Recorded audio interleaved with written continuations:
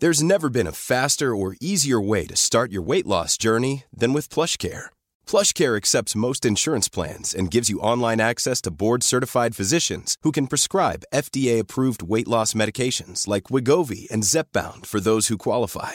Take charge of your health and speak with a board-certified physician about a weight loss plan that's right for you. Get started today at plushcare.com/weight-loss. That's plushcare.com/weight-loss. plushcare.com/weight-loss.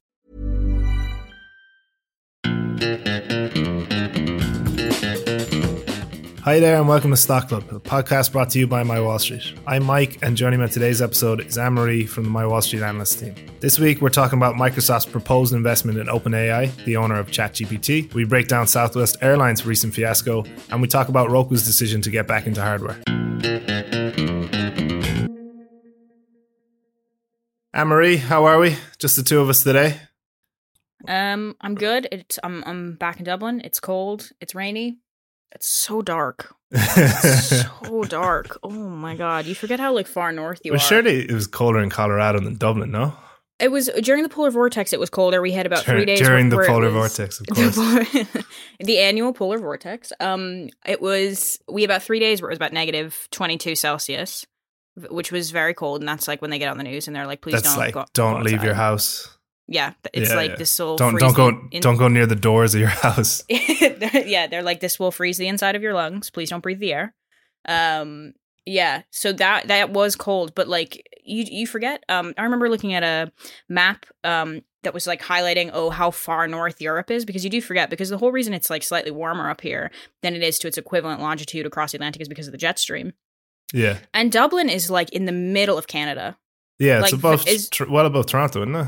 Yeah, it's so far north. And so, the real difference, the thing that always gets me every year is how dark it is. Because Colorado is quite sunny. Even when it's cold, it'll be negative 22 degrees, but there will be no cloud cover.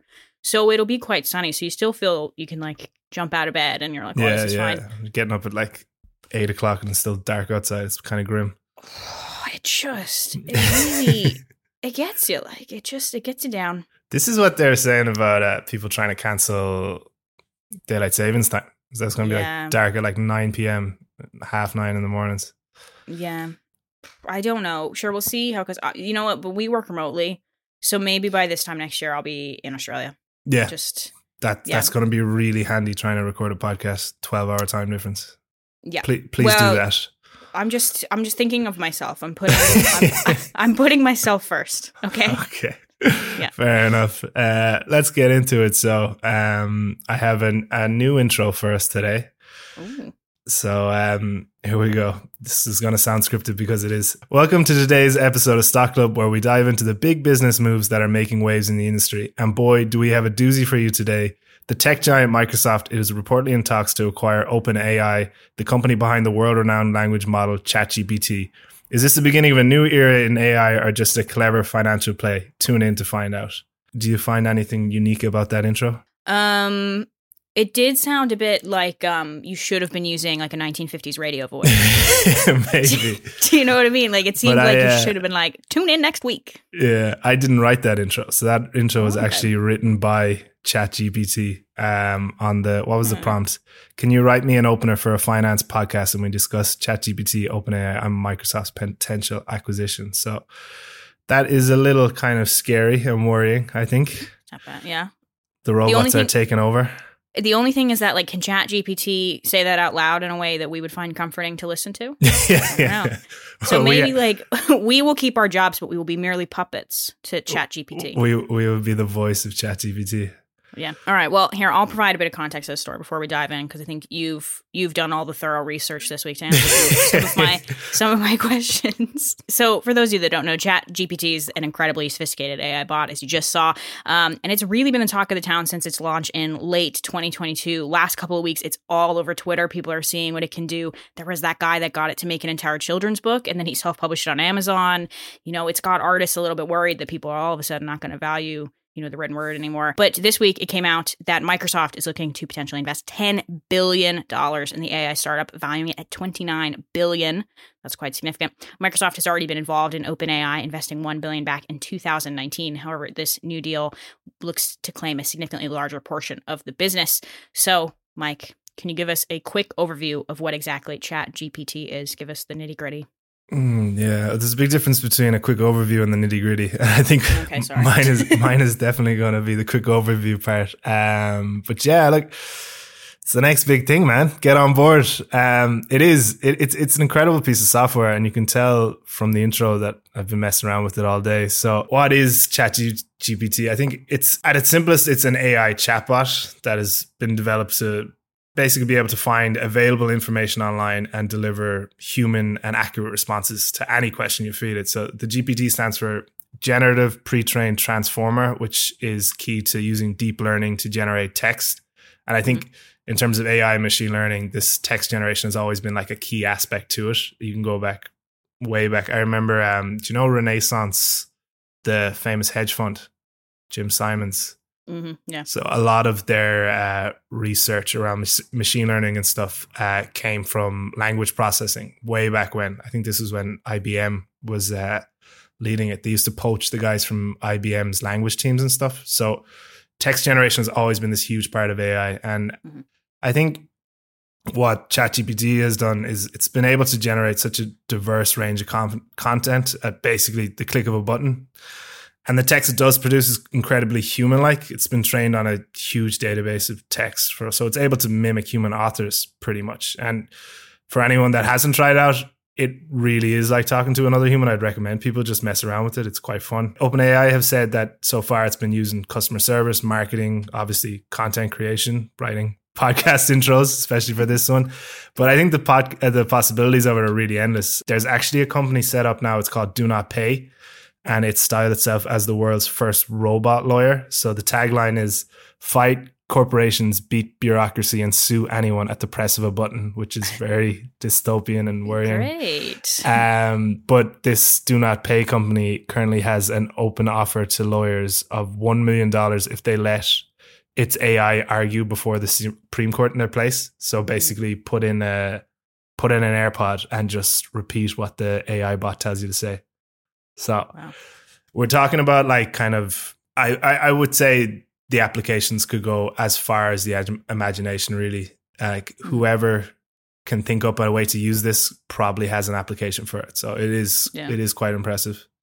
Yeah. But does it have pizzazz? Does it have panache? Can it do jazz hands? I don't know. Okay.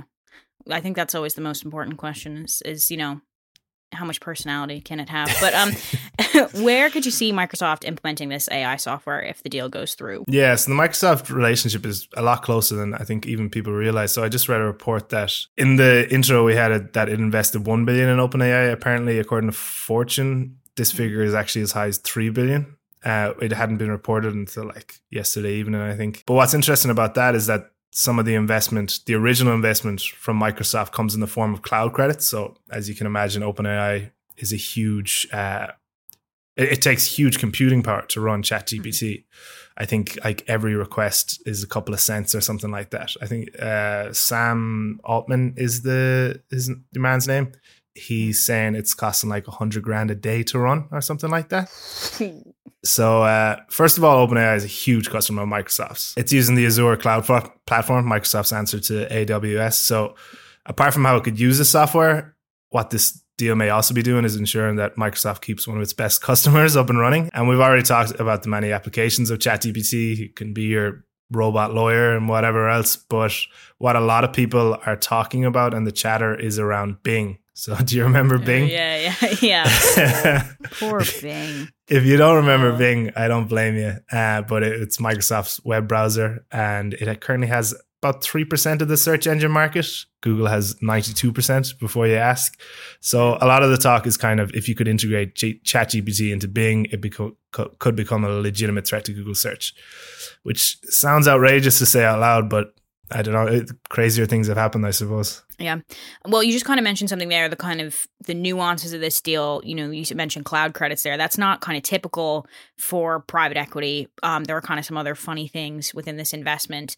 Can you walk us through the deal in detail? Yeah. So it is very unique and very convoluted. And I think what's happening is Microsoft is protecting itself a bit. So the structure of the deal is that Microsoft will receive 75% of OpenAI's profits until it recoups its initial investment of the 10 billion.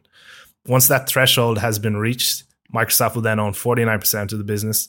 The other 49% will be early investors, OpenAI's founders, employees, all the rest. And then 2% will be OpenAI's non-profit arm as well. And then beyond that, what gets very funky, this is 30 years time we're talking about, but the plan is for the ownership to eventually revert fully to OpenAI's non-profit. That's once Microsoft has been paid back $92 billion on its investment and other investments are returned $150 billion. This is according to a report from Fortune that came out last night.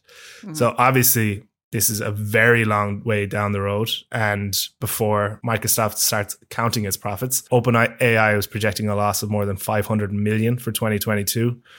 The company's projected 1 billion in revenue in 2024, but it's unclear how much costs that's going to lead to. So yeah, this is a very, very long-term investment. I think because of the structure and how favorable it seems towards Microsoft and stuff, I think you could say, and because it costs about 100 grand a day to run, I'm thinking OpenAI very much needs this cash injection now. As we said, its main cost is the computing power taken to run it, which is all done through Microsoft Azure. So I'm sure Satya Nadella, the CEO of Microsoft, is able to come up with this kind of sweetheart deal for himself at a time, especially when OpenAI has all the hype around it, but also maybe under the water has like kind of has a bit of a need, and not that I'm saying is in trouble, but definitely needs cash because it could obviously get cash from a lot of different places right now as well. Yeah, the kind of structure of it reverting back to essentially being a nonprofit once it's kind of paid back Microsoft, it seems like maybe something that regulators would maybe find favorable. I mean, we've seen regulators sniffing around big tech a lot in the last few years. I mean, even Microsoft right now is in the midst of trying to get through its $70 billion Activision Blizzard acquisition. Do you think that this deal is going to, are we going to see regulators perk up again, or do you think Microsoft has taken steps to maybe get around them? It's a good question, and it's probably one I don't have enough of an educated answer on to be talking to a podcast to thousands of people. but if you let me speculate, I think the fact that OpenAI and like ChatGPT in particular as a consumer product, it's not a consumer product yet. It's what's been released to the public is just a beta anyways. Yeah. It obviously has uses like, you're talking about the do not pay. They're obviously paying OpenAI, but in terms of kind of antitrust and what will this affect, will this harm the customer? These products and this company is so young and nascent. There isn't really an industry formed around them yet, which I would think means it's very hard to bring any antitrust complaints against it. But I want to caveat that with the fact that I know so very little about antitrust laws, so don't rely on that. Yeah. Here, I just made you do one hypothetical. We'll have you do a second. If you're Sundar Pichai over at Google, do you think you'd be worried seeing this massive acquisition go to one of your biggest competitors? Well, I don't think we need to do hypotheticals. He is worried. The New York Times reported the fear of this ChatGPT and chatbots in general are code red at Google HQ. And it makes sense too when you think about it. Like Google searches are just looking for the answer to a question, the vast majority of them. And this cuts a key step out of that equation. Instead of clicking a link to find your answer, it gets delivered to you straight away. And then on top of that, these chatbots can do so much more than just give you the answer. They can write an entire prose for you. Do you know what I mean? Yeah. So from that New York Times piece, CEO Sundar Pichai? I don't know.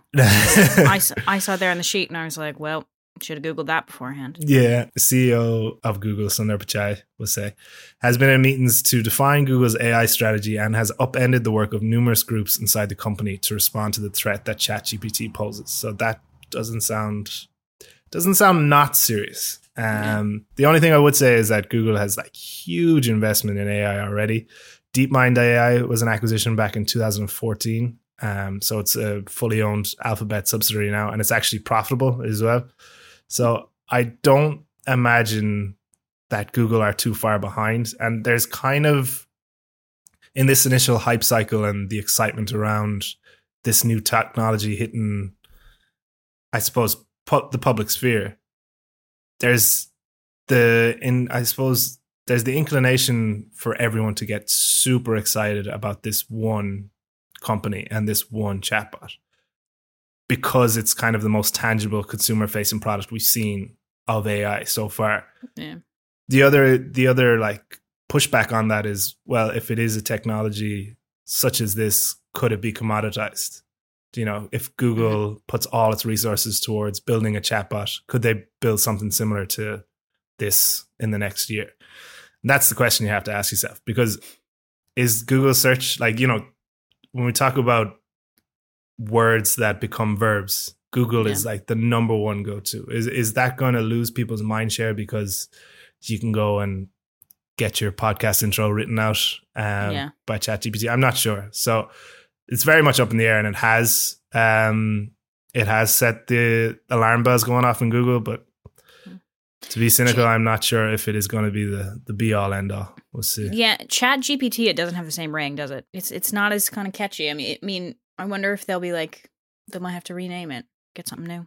They might have to rename it. I don't know. Well, what would you rename it? I mean, we tend to have that thing where we give all AIs like female, weird, like generic female names. Siri, so maybe Cortana. Yeah. What's Amazon's called? Alexa. Yeah. So maybe they're gonna have to go find their generic Stephanie female name. Maybe like, because in reference to the movie Her, maybe they can name it Joaquin. I hate that. Just the idea of having to address the AI as Joaquin when you ask it to like write your English essay for grade 9. I think I like that. That's an interesting one though, because it wasn't the new Blade Runner. Didn't Ryan Gosling fall in love with the AI lady as well? Yeah, played by Ana de Armas. But this is just the new romance movie: is lonely men falling in love with AI bots. Yeah. Oh man. Okay. Well, Sorry the doom and gloom. Okay. Zooming out then, AI has long been touted as the next big thing, but there hasn't really been a tangible use case for consumers yet. ChatGPT seems to be it. You know, this is our first Ana de Armas AI. I've seen it write essays, you know, sales emails. It writes code. It even performs a discounted cash flow model. That's crazy. I didn't know that. We might be using that. How impactful can this piece of software be? And should workers out there be worried that machines are going to take their jobs in the next couple of years? Yeah, this is a very philosophical question, and I don't want to get too dystopian this early in the morning. And also very similar to the antitrust stuff, I'm not qualified to answer this at all. I think I'm getting a bit exposed on the pod, but I'd like to be a bit bullish and say that I don't believe AI will replace unique human content. I think Google is already filtering out AI written articles, I think, from search results pages and stuff. So that's one thing. But in just a more, I don't know, more expansive kind of way of thinking about it, you can tell the difference between an AI written piece and someone's actual human writing. And I think that's important. That's not to say that I don't see AI and chatbots and this kind of thing replacing jobs. I think there are menial, repetitive tasks on the table. Yeah. But it's not going to write the next great American novel anytime soon either. I think there is a limit to its capabilities. And when we talk about it taking jobs, I don't know if that's the way you should frame it. I think you should frame it more so of removing menial tasks from people's days to give them time to go pursue more fulfilling and real work. So that maybe is trying to put a positive slant on something that could be quite depressing as we move forward. But that's my take, I think. Yeah, it does seem quite good at like low grade content production. Like, you know, if you are using the chat function on Amazon to talk to customer service, like it does seem well suited to handle that type of thing. But yeah, I suppose you're correct in terms of like it's not going to be able to write a play or a screenplay, particularly because I have this kind of long-term mindset where I'm like, if we become more and more reliant upon AI and we strip out more like human writers, the AI is obviously reiterating upon everything it's been fed. So if it just gets then fed its own writing, surely we get like further and further from something that's actually like coherent and that we enjoy reading. And that's a good way of thinking about it as well, is that AI can't be original because it's based off being fed numerous older pieces and older pieces. So there's no original thought there. But I suppose if we were really like tech heads, you would maybe argue that people are the same. Like, all writers are the product of everything they've ever read. But I suppose they experience things as well. Like, I suppose writing is a combination of your written influence, but then also like your life experience. So maybe we'll be okay. We're getting very philosophical on this. The one thing I will say, and I saw this, is people have obviously been trying to trip it up too. So the classic, I saw one, it was like, if I'm 7 and my sister is twice my age, how old will my sister be when I'm 30? And it kept saying 60. So that's the one thing that us humans might have over the AI bots. Tricky math questions we will still have. Yeah. Don't worry, everyone. Okay. I'm sure someone gets paid to do that. Yeah. Okay, we're going to move on then, and looking at an industry that maybe needs this kind of technology. So there's a good time to talk about Southwest Airlines the day after every flight in America was grounded for about 4 hours. Yeah. The airline industry is not having a great start to the year, or end to 2022. So, and I think that's the case. If an airline is making headlines, you know it's for the wrong reasons. Yeah. And it has been a rough couple of weeks for Southwest Airlines. I would say airlines in general, but Southwest in particular. So you were mentioning the polar vortex earlier. Mm-hmm. This winter storm caused chaos just before Christmas in the US. So it grounded a lot of flights across the board. However, Southwest just wasn't really able to recover. The few days of disruption combined with its aging technology forced it to cancel almost 17,000 flights from December 21st to New Year's Eve, which I imagine is a slightly busy time for airlines. It actually only had 1/3 of its planes in the air for 3 days there. So it's estimated it cost the company about as much as $825 million in lost revenue and reimbursements, making it one of the costliest fiascos in the history of the airline industry. Anne-Marie, talk us through this mess and what caused it. Yeah, so as you mentioned in the top there, it was the weather. Like, the weather initiated all of this, but then it kind of activated 3 other factors that meant that Southwest was disproportionately impacted in comparison to more traditional airlines that are quite successful in the United States. You know, we're talking about United, Delta, American Airlines, that sort of thing. So those 3 factors is, number one, is that Southwest uses a point-to-point route model. So this means that it is not inconceivable that Southwest could fly a flight from New York to Miami, Miami to Denver, Denver to San Francisco, San Francisco to Buffalo, right? And that would be like maybe 1 day or 2 days, and that plane has to kind of make those routes because it's expected to be at its next airport to fulfill another flight. That's very similar actually to how Ryanair flies planes here in Europe, for those of you that are familiar. But this is the antithesis of the policy that most American airlines uses, where they use a hub and spoke model, which is they know that there are very, very popular routes. So they pick a couple of like mainstay airports. Hiring for your small business? If you're not looking for professionals on LinkedIn, you're looking in the wrong place. That's like looking for your car keys in a fish tank. LinkedIn helps you hire professionals you can't find anywhere else, even those who aren't actively searching for a new job but might be open to the perfect role. In a given month, over 70% of LinkedIn users don't even visit other leading job sites. So start looking in the right place. With LinkedIn, you can hire professionals like a professional. Post your free job on linkedin.com/achieve today. My business used to be weighed down by the complexities of in-person payments. Then, Tap to Pay on iPhone and Stripe came along and changed everything. With Tap to Pay on iPhone and Stripe, I streamlined my payment process effortlessly. Now I can accept in-person, contactless payments right from my iPhone. No extra hardware required. What's truly remarkable is how I can cater to all of my customers' payment preferences. Whether they're using cards, Apple Pay, or other digital wallets, Tap to Pay on iPhone and Stripe ensure a smooth checkout experience every time. And it's not just me. Stripe helps businesses of all sizes, from local markets to global retailers, scale quickly and stay agile. To learn how Tap to Pay on iPhone and Stripe can help grow your revenue and reach, visit stripe.com/tapiphone. You know, they will pick JFK in New York, they will pick Miami, they will pick Atlanta, they will pick Denver, they'll pick Los Angeles, and then they fly many consistent flights in between those hubs, and then a few to kind of smaller airports into hubs, with the idea being, you know, if you're a United customer and you want to go to Oklahoma City, there's a possibility you might have to fly Los Angeles to Denver, Denver to Oklahoma City, whereas, you know, Southwest maybe has that direct flight. This just means that, like, if one flight gets canceled, there's a massive domino effect, right? Because then all of a sudden the 4 flights that are meant to come after it can't be fulfilled.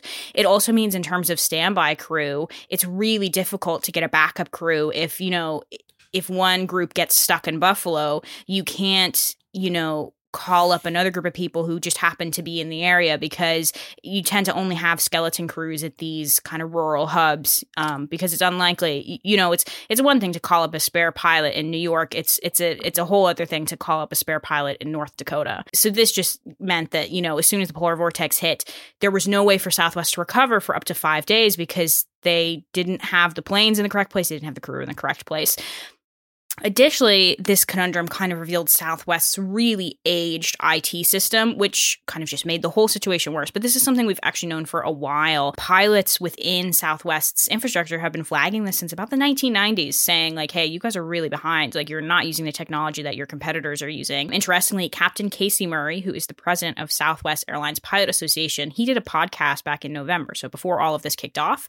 And he has a quote that said, "I fear that we are one thunderstorm away from a IT router failure, which will cause a complete meltdown." He literally predicted this like a month ago, which is, that's pretty impressive. That's ominous, yeah.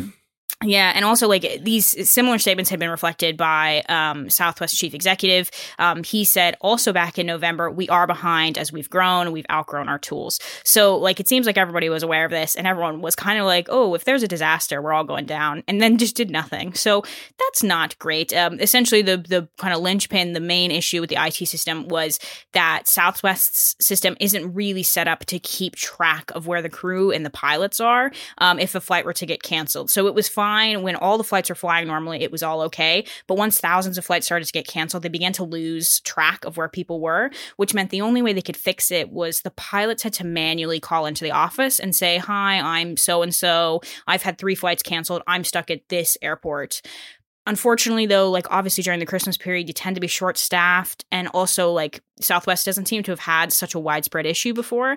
And so it meant that some pilots were waiting on hold for upwards of 9 hours to report where they were, which is that's pretty bad. And there are also widespread reports of crews and pilots sleeping in airports, like among passengers for several days, simply because they were waiting to be reassigned, waiting to be told what plane they were flying, what route they were flying. So it was just kind of a massive failure that unearthed, some problems that Southwest has kind of had cooking for a while. And then like the final kind of thorn in their side is the fact that Southwest is a budget airline, so it doesn't have the same kind of relationships that more traditional airlines have. It's not in the, the One World Alliance. So it's very unlikely that another airline will be willing to fly your passengers if you have to cancel a flight. Whereas, it's not inconceivable that if your British Airways flight gets canceled, American will take the passengers instead and fly them. So this meant that, if your Southwest flight got canceled, you had nowhere else to go. You were waiting for another Southwest plane to be scheduled. So that's why you ended up seeing people, Denver was particularly impacted because of the storm. There were genuinely people sleeping on the floor in the airport for 3 and 4 days. Like 3 or 4 days. Yeah, it was really bad. Jesus. Yeah. So they've estimated costs of up to $825 million. This is on lost revenue and reimbursements. But what about the technology overhaul that the company is obviously going to have to go through after all of this has gone through, after all this has happened? Yeah, that's actually kind of a difficult question. So Southwest chief executive yesterday, his name is Bob Jordan, he told reporters that like Southwest is aware, yes, we have this massive IT issue, and they agreed that they need to accelerate improvements to the system. But he really didn't give any other details other than that. So we don't know what the timeline is here. They're scheduled to report complete financial results for 2022 at the end of the month. So, we might get a bit of clarity there. They might say on their earnings call, hey, we're going to flag this several $100 million to do this. But their net income for the first 9 months of 2022 was only $759 million. So essentially everything's getting wiped off the board here by the lost revenue and the reimbursements. So it is a bit difficult to produce several $100 million more to rapidly have to update your IT system. Because, of course, massive IT overhauls cost a lot of money. They cost way more when you suddenly have this rapid timeline under your belt because people are expecting it. So I would expect it will be pretty significant. Also, on top of that, over the summer, Southwest announced that they were investing $2 billion into customer experience. This was mainly focused on like the in-flight experience. So they were trying to put Wi-Fi into all of their planes. They were improving in-flight entertainment and stuff like that. So they already have like earmarked this $2 billion. It's like cutting the grass when the house is on fire. Yeah, so like they already have a bunch of money tied up in something else, so like that's going to slow it down as well. The one kind of, I suppose, green shoot here is that Southwest has substantially less debts than most of its competitors. It tends to be a little bit more profitable, so it is possible that the company will just say, right, we understand the IT system needs to be updated. There's enough public pressure. We're going to activate our revolving credit facility, and we're just going to take out debt and get this handled. But so far, we have very little clarity on like where the money is coming from, how much it's going to be, how long it's going to take, any of that stuff. But I would expect it to be pretty expensive. So I'm looking at the chart here now for Southwest, and the first flights were cancelled on December 21st. The stock is down 1.5% since that time. It obviously tanked right after Christmas, but it's basically recovered since. How does that work? Yeah, it's interesting because Southwest is actually one of the most successful airlines when it comes to profitability and rewarding investors. They've really streamlined the flying process in the United States. They're not quite Ryanair. Like they have a higher quality of customer service, certainly. And, you know, they have in-flight entertainment and free Wi-Fi and those type of perks. And like your checked bags fly for free. You get up to 2 bags for free. But they have done an awful lot of streamlining to accelerate, you know, their ability to onboard and offload passengers, which, you know, allows them to have this point-to-point system. Some of the other things they do is like they only fly one type of jet, which means it's just easier for them in terms of maintenance. They don't assign seats. Interestingly, they just put people on. You get assigned to a group and you just get on the plane. And also they have repeatedly stated that the reason they give people free checked bags is they've noticed if the bag checks for free, people carry very little on board. And so it just means that, you know, you don't have all these people fighting to try and get overhead bin space. Everyone's just like, oh, I just have a handbag. It's whatever. I'll sit down. So that has actually meant that they're quite profitable. So they've paid out nearly $10 billion to shareholders over the last 5 years. They generate an awful lot of cash. And so it has made them very, very popular on Wall Street. I mean, airlines are very famously like an unpopular category of stock. Warren Buffett is famously quite opposed to them. He doesn't seem all that interested. You know, he knows that it's a very difficult industry. It's an incredibly difficult one to turn a profit in. So Southwest is kind of the silver lining really in this industry. So I think investors are like, oh yeah, this was a hiccup in terms of customer experience, but you know, if they continue to operate in the way they have for the last several years, things should kind of be fine. I mean, even like last month, Southwest reinstated its stock dividend, which it had to suspend in 2020, because of the pandemic. But then also there were restrictions imposed on airlines receiving federal aid. So they were told they were not allowed to pay a dividend. So it's kind of one of those traditional examples in which customers and investors are somewhat in opposition. I mean, Southwest for, the same 5-year timeline we're talking about that have been so successful for investors have been some of the worst when it comes to Southwest's pilots. Their unions have repeatedly criticized the company's management for doing massive payouts when they need to update their IT system or when they need to pay their pilots more or when they need to alleviate scheduling issues for pilots. So I think this might be an instance in which the company maybe needs to reevaluate and strike a better balance in between investors and staff. But it to me is highly reminiscent of some of the instances we have seen within the US auto industry, but also recently with Boeing, where you're kind of like, oh, this company 10 or 20 years ago made a significant management shift in which they were like, we are going to only think about our shareholders. We are only going to maximize profits. And sometimes that means, particularly if you're in a customer-facing business, that your customers are going to suffer, that the quality of your product is going to suffer. It is almost inconceivable to think that you're using an IT system from the 1990s. You're flying airplanes. Like, this is a serious business. You're not a taxi company. So, I think that this will probably place public pressure, maybe legal pressure upon them to update. I know the Department of Transportation has done an awful lot of kind of grandstanding in the last couple of days saying that they will hold Southwest to account. So, it'll be interesting to watch over the next couple of months if there's any kind of internal adjustment. But for now, Wall Street is saying, listen, if no regulation kind of happens, Southwest is still a cash cow. It's still a stock that's paying me out every quarter. So, I don't care that someone had to sleep on the floor of Denver Airport for 3 days. Yeah, that $10 billion in buybacks and dividends is looking pretty bad when you're still using Windows 95 though, isn't it? Yeah, it's not great now, is it? No. But aside from the costs, and I think you might have touched on this already, what kind of brand damage has been done here for Southwest? And do you think it's a long-term stain on its reputation? Surely there are 17,000 planefuls of people that won't be using them again. It's kind of hard to say because, like, we are so begrudging in Europe of Ryanair. We hate them. We're like, this is... It's so true because it's such a oxymoron where, like, I hate Ryanair, but I use them all the time because they go to where I need to go and they're the cheapest flight. Exactly. And Southwest is exactly the same. Southwest is oftentimes the only major airline servicing regional airports. So people are often like, this is the only airline I can fly. Yeah. And then on top of that, they are routinely the cheapest flight to get on, and you get 2 free checked bags. So for the vast majority of people, they're going, why would I spend an extra $150 to fly in United? It's not worthwhile to fly in United and maybe fly not direct as well. Yeah. So like... It's like Southwest has a chokehold on this industry. And you know what? Like, that is a product of the monopoly system. It is a product of not enough airlines being in the US. It's the same way like Ryanair benefits from the fact there are not enough airlines in Europe. No one competes with them in the same way. So they can really get away with whatever they want. And, traditionally, a monopoly functions in the way that it means that you could charge whatever you wanted. If Ryanair turned around tomorrow, they could say, oh, if you want to fly from Dublin to Sardinia, we are the only airline that offers a direct flight. So everybody has to pay €100 or whatever. Yeah. This is like a different type of monopoly where they're like, we won't ratchet up our prices, but we will make this the worst experience ever. And you're just going to have to deal with it. Do you remember when Michael O'Leary, he's the CEO of Ryanair, he started banging the drum for standing up flights? Yeah, where he was like, if it's less than an hour, people should just stand in the back. Yeah, and everyone was up in arms, and he was like, and he was so right as well. He's like, I tell you right now, they're the first tickets sold if that goes to it. And he was right. And it's like, it's very similar vibes where it's like, I don't like it, but I don't really have a choice either. I suppose that's what a mode is like, isn't it?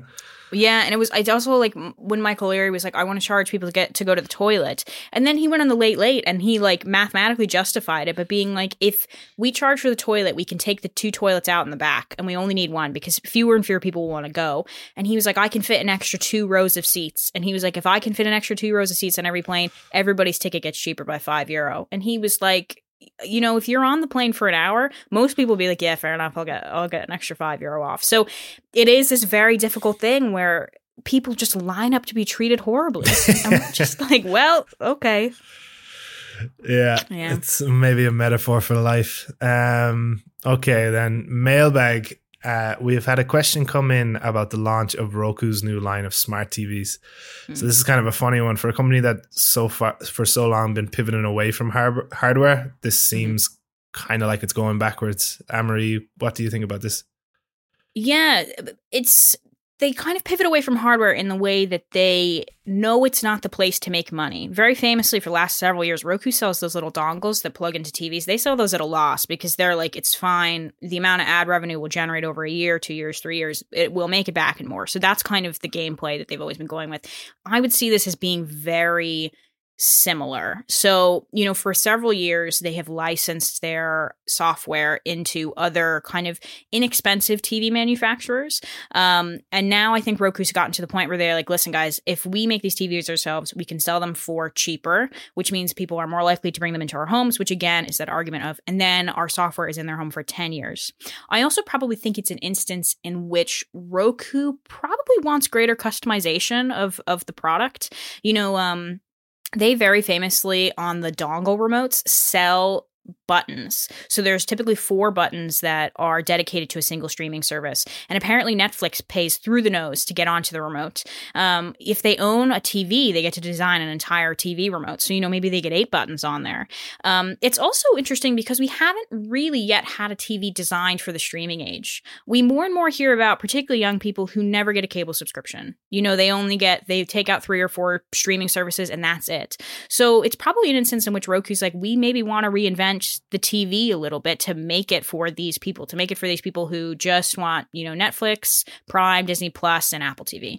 So it will be interesting to see what they produce. Hopefully, fingers crossed, this is not a full dongle in that they are hopefully generating something from it. They really struggled in 2020 and 2021 in terms of margins, operating margins on those dongles. It was bad. It was pretty negative. So hopefully they turn something on these, but I have seen the estimated prices and they are very competitive. They're quite low. So it'll be interesting to see how they do. Hopefully they have done the math here and some money will be made. But I guess we're waiting to see. That's a good ethos for a business to have. Someone do the math and hopefully we'll make some money. Yeah. Fingers crossed. Fingers crossed. All right. And now, shall we wrap up the episode in typical fashion? We do an elevator pitch. I haven't done an elevator pitch in a while now, so I think I'm going to be rusty at the best. Do you have a long list of companies you've been looking at? Or have you just packed it up? No, I've kind of went back to a company I wrote a piece on just before Christmas, which is kind of my favorite strategy when I prep. It's kind of cheating, but I also think it deserves a shout out because I'm not sure when the last time it's been mentioned on the podcast is. So the company is IDEXX Laboratories. Yeah. Nice. So IDEXX manufactures diagnostic products, equipment, and services for pets. It also has divisions in livestock and water testing, but they only produce a small portion of total revenue, so it's not really relevant to this pitch anyways. So we've got the pet care trend here behind it, which I know both of us love, but it's also a great example of a razor and blade model. So IDEXX has these tabletop analyzers that are sold to vet offices, and they kind of act in lieu of the expensive, time-consuming process of sending tests out to reference labs. And then it makes all of its money from selling these tests for these analyzers. So it has its own laboratory consulting and diagnostic services as well that also come from the analyzers. And I just think it's one of the best examples of a razor and blade business model. It's got a really strong megatrend behind it in the rise of pet care. And it's a proven business, good management that has beaten its estimations, I think, the last 7 years in a row or something like that. So really good business and always worth mentioning good business on this podcast. Sometimes we get caught into looking at the most random stuff ever. And hey, don't disparage the Twinkies. That was a good pitch. I wasn't thinking of Twinkies in my mind. I was thinking of bad pitches I've gone before. So we might try to raise I'll try to raise my quality of companies when I elevator pitch from now on. Right. Do feel free to pitch Twinkies whenever you. We might circle back around if the cost of food continues to rise. Hostess might be getting another look. Yeah. So what are you pitching today? Is it Twinkies? Yep. Am I wrong? No. It's not Twinkies. I'm sticking to the aviation theme because I had to fly through the Denver airport to get back here last week, and while I was there are two security lines in the Denver airport. There's the north and the south. The north security line in the Denver airport is now only TSA pre-check. So everybody has to go through the south security line. And I waited in the security line for an hour and 20 minutes and almost missed my flight to New York. Right? And whilst I was stood in the line, I noticed that there was a Clear Secure line. Have you ever heard of Clear Secure? They're in 46 airports. I think they're only in the United States. It's kind of like Fast Track, is it? It's like Fast Track, but you pay for it. It's a subscription that you pay for, and it essentially eliminates the first part of TSA. So TSA has two steps. The first one is when you have to go up to the agent and present an ID, and they run it through the computer system, and they verify that you are the person on the ID. So essentially, when you get a Clear subscription, you fill out a bunch of paperwork, and it's a biometric collection where it allows them to have a computer system run your ID verification. So then you get to skip the line for that initial check. And they're publicly traded. Their ticker symbol is YOU. And so I had a look at them, and they're actually not bad. However, I am resentful of the fact of privatizing airport security. But anyway, so far for their first quarter, which was their most recent report, they beat on EPS. Their enrollments had climbed 76%, and their revenue was up 72% year over year. However, that's a pretty favorable comparison because no one was flying in 2021. So there you go. But they're pretty solid balance sheets. They have $700 million in cash, no debt. And most importantly, in terms of looking for some runway here, looking for some excitement, is that they just partnered with TSA PreCheck. So now if you get TSA PreCheck, Clear comes with it. Right? People at TSA PreCheck is the same thing. You like pay a membership to gain access to that. And for frequent flyers, this is like a really sweet deal because it means you can show up to the airport like 45 minutes. You don't have to come 2 hours sail early. Through everything, yeah. Yeah. And so this is really interesting because in the US in particular, there are a lot of people who fall into that category who are like, oh, I'd just rather pay for this monthly subscription so I don't have to stand in this line. So I'm interested. I think it could be something. Business. Especially when we're talking about how much of a mess airlines and airports have been in the last couple of weeks. Everyone is like, it was like, do you remember when Dublin Airport was an absolute scandal over the summer? And Fast Track was like sold out for the next 3 months or something like that. It kind of reminds me of that, where people are just going to get involved. Yeah. And if you have the money, you'd be like, screw it. I will pay $12 a month so I don't have to stand in this line. Buying peace of mind. Yeah, and so I'm pretty interested in it. I think I will watch it the next couple of quarters. It seems to be in a pretty nice little space at the minute. So, yes. I'm interested in how it got access to that. Do you know what I mean? If a private company gets in there and partners with TSA. I think it's one of those instances in which like the U.S. government just gave up. And then they let a private company come in. That tends to be what happens. That's a really interesting business. What market cap? Oh, Jesus. I have to look it up. Hold on now. It's pretty small because they're only in, 46 airports. But they're growing. Like more and more airports are adding them. Market cap is $4.2 billion. That's a very interesting business. I'll have to take a look at that. Yeah, I like it. Yeah. All right. So we finish on a high note there for that. That's it for today, folks. Thanks very much for listening. If you enjoyed the show, make sure to give us a review, send us on to a friend, do all that good stuff. If you want to get in touch, you can find us on Twitter at MyWallStreetHQ, on TikTok at MyWallStreet, or simply just email us at pod@mywallstreet.com. Thank you very much. We'll talk to you next week.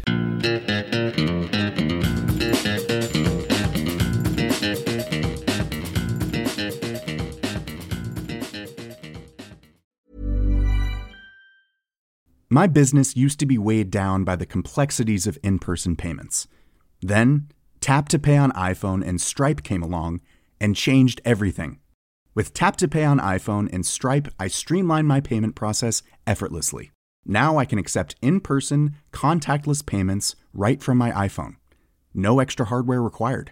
What's truly remarkable is how I can cater to all of my customers' payment preferences. Whether they're using cards, Apple Pay, or other digital wallets, Tap to Pay on iPhone and Stripe ensure a smooth checkout experience every time. And it's not just me. Stripe helps businesses of all sizes, from local markets to global retailers, scale quickly and stay agile. To learn how Tap to Pay on iPhone and Stripe can help grow your revenue and reach, visit stripe.com/tapiphone.